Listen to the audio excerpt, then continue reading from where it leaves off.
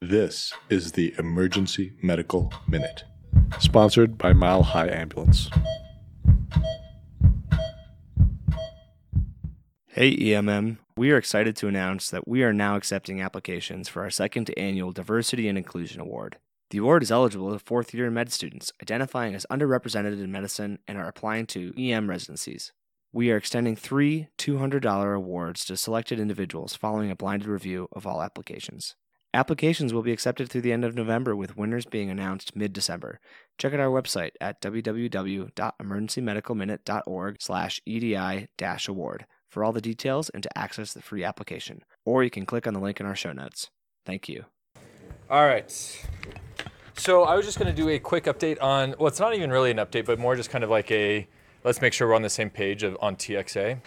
So I have my own biased roles of doing stuff with AirLife and seeing all the cases that come in and everything else. And, you know, Swedish is a big referral center, so we get a lot of the receiving end of things. With TXA, I think it's good just that we should always be kind of aware, because it's one of those things that with trauma, we have a very limited window on when it's beneficial. So as a reminder, TXA is something that we give early in trauma. There's lots of indications for use, but in this case, we're talking about trauma to help prevent these kind of bad outcomes that come from bleeding.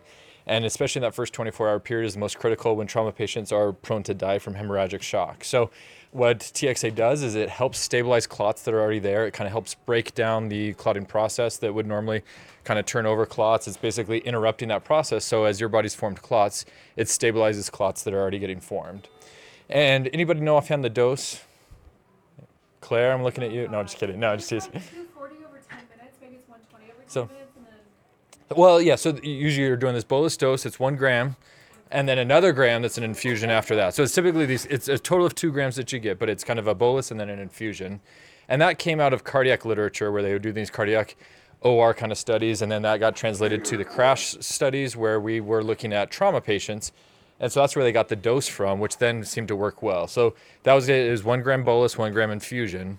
What often happens is we get these trauma patients, they're at some kind of small facility. If they get that gram bolus, great.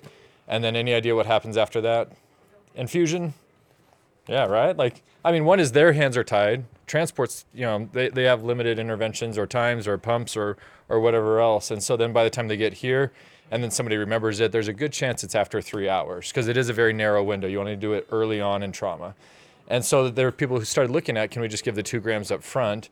And the answer is, it seems yes. I mean, there's not like huge data or as big as the initial studies that have looked for that, but there's no harm in doing 2 grams versus 1 gram, and there was no difference in outcomes or anything else that they saw. There's even some military data where they did 2 gram bolus as well as a 1 gram infusion, so a bigger dose than normal, and still, they were basically all the same outcome. So it seems like some TXA is just as good as that, as long as we get to that 2 gram mark or threshold there. So I think on our end as the receiving facility for a lot of these traumas is, one is making sure, did they get TXA? Are we within the window, and how much did they get? And so again, I never try to make things overly complicated. On the dose is 658 milligrams over per kilo. No, it's 1 gram and 1 gram, or ideally just 2 grams all at once. So I think that's just one of those things that we can try to look for and report, try to make sure we know, because then once we realize it, we might be out of the window where it's not going to help and actually could even cause harm. So, all right.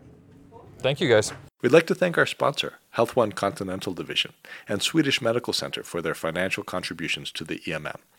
Donations from them and listeners like you make it possible for us to fulfill our mission of producing and spreading free medical education to the masses.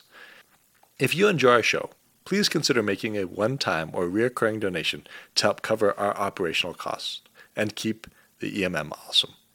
Click on the link in our show notes to make a donation. Thank you for listening.